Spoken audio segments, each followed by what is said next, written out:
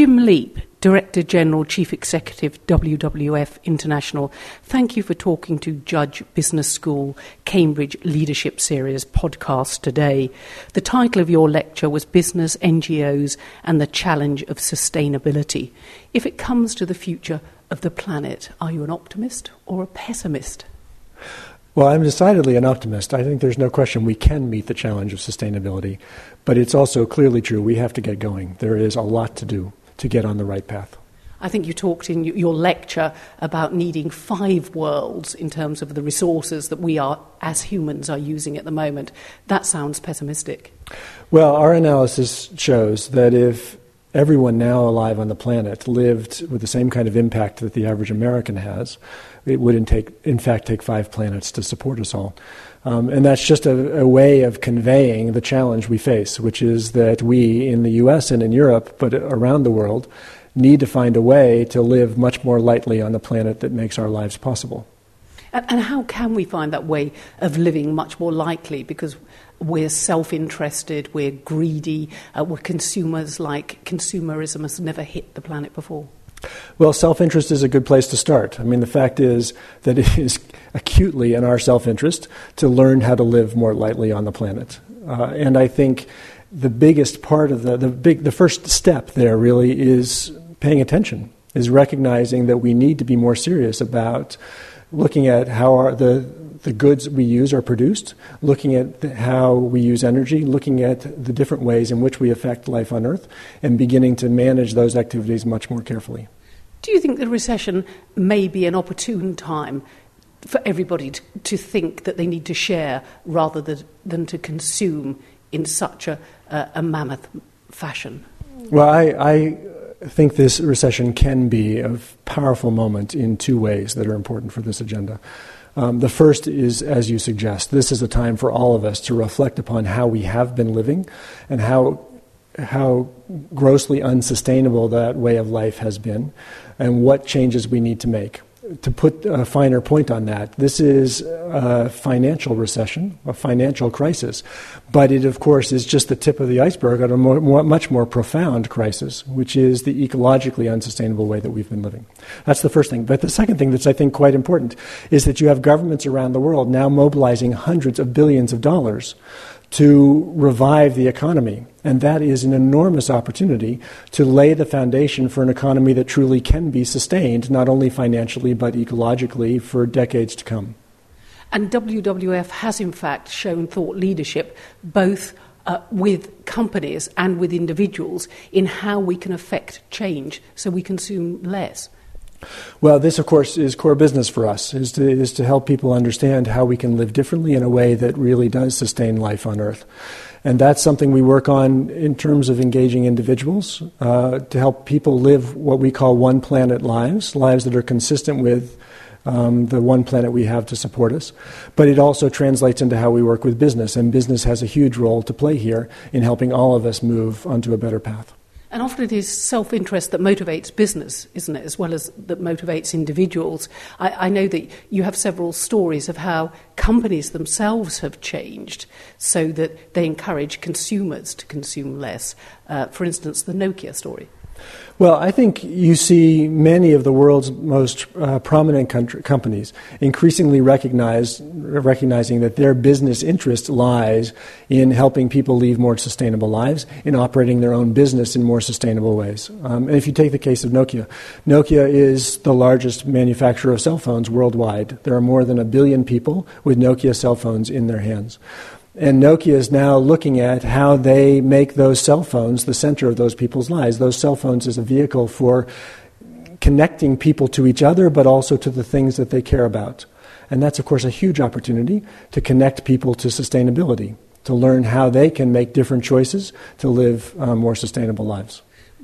But they did indeed encourage consumers to realise that they should switch off their chargers, that even when the phone wasn't in, there was that lovely little thing that came up on the phone. Can you just recite that to us? Sorry. So Nokia has been serious about its own environmental performance for a long time and is one of the best managed companies in terms of its own practices, but recognized that a lot of the impact it was having on the environment came through the use of its products. The fact that when people leave their phone chargers plugged into the wall, they use power 24 hours a day. And so there's now a message that comes up on a Nokia phone that tells you the phone is charged, please unplug the charger. And that by itself can make a huge difference in the energy use of cell phones.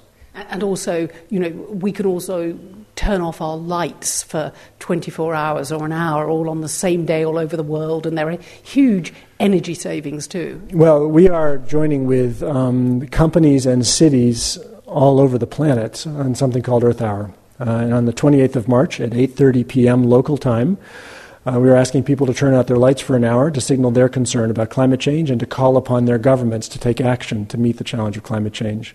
We've had huge response. Already more than 600 cities have signed up to participate, including Beijing and Moscow, London and Los Angeles. And so we expect March 28th to be one of the biggest mass social movements ever. Hundreds of millions of people saying it's time to confront this problem and do something about it. As Director General of WWF, doesn't it frustrate you that it's left to an NGO to coordinate these actions all over the world? Why aren't governments doing it? And why aren't governments doing it now? Because the stories you tell are of consumers really not having enough knowledge to know how to change their lifestyles, to make them greener. Well, I mean, it is just true that governments have moved more slowly on these issues than they should have or than we would like. And I think that's partly the fact that governments' interests are almost inescapably short-term, focused on what happens between now and the next election, and they've often had a hard time making hard choices for long-term considerations. And I think that's where we come in, is to helping people understand what those long-term considerations are and helping to find ways to mobilize action, whether it's through government or through partnerships with companies who are ready to move. But doesn't the recession highlight the need to work together in a speedier way, in a way that is about less self-interest and more about, sustainable economics?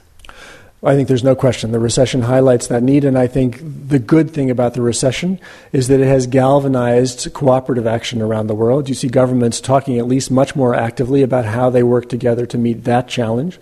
And that's a spirit that we really need to make sure translates into collaboration to meet the challenge of climate change. And that's the task of the next 9 months. But really, if we need 5 planets to sustain us as human beings, that's not optimistic. We need to act now. We need to act now. I mean, the fact is we are on a path that just leads to catastrophe. And that's conspicuously true when it comes to climate change, but it is more broadly true in terms of the way we live on the planet. And we need to change course, and we need to do it very quickly. And you indeed have at WWF affected a lot of change in terms of fisheries, haven't you?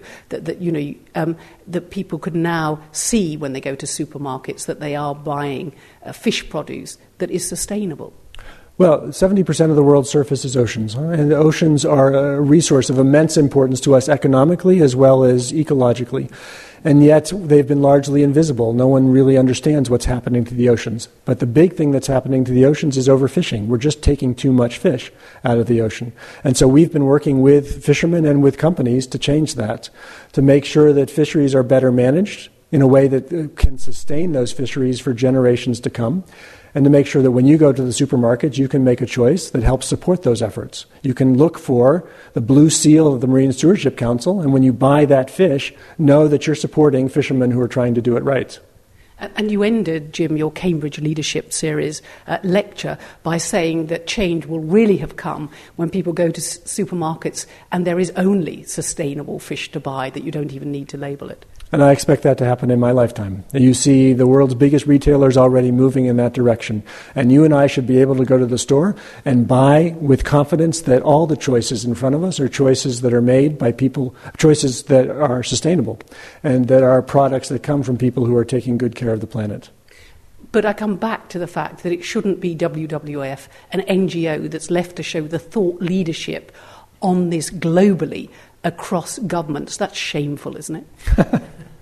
Well, it is our role to help drive change on these issues. It's also, let's be clear, change that's not possible without partnerships in every direction. And you see some of the world's biggest companies and some of the world's governments stepping up to these challenges, and that's what needs to happen. So it's partnership that's the key word. Absolutely. Jim Leape, Director General, Chief Executive, WWF International, thank you for talking to Judge Business School Cambridge Leadership Series podcast today. Thanks for having me.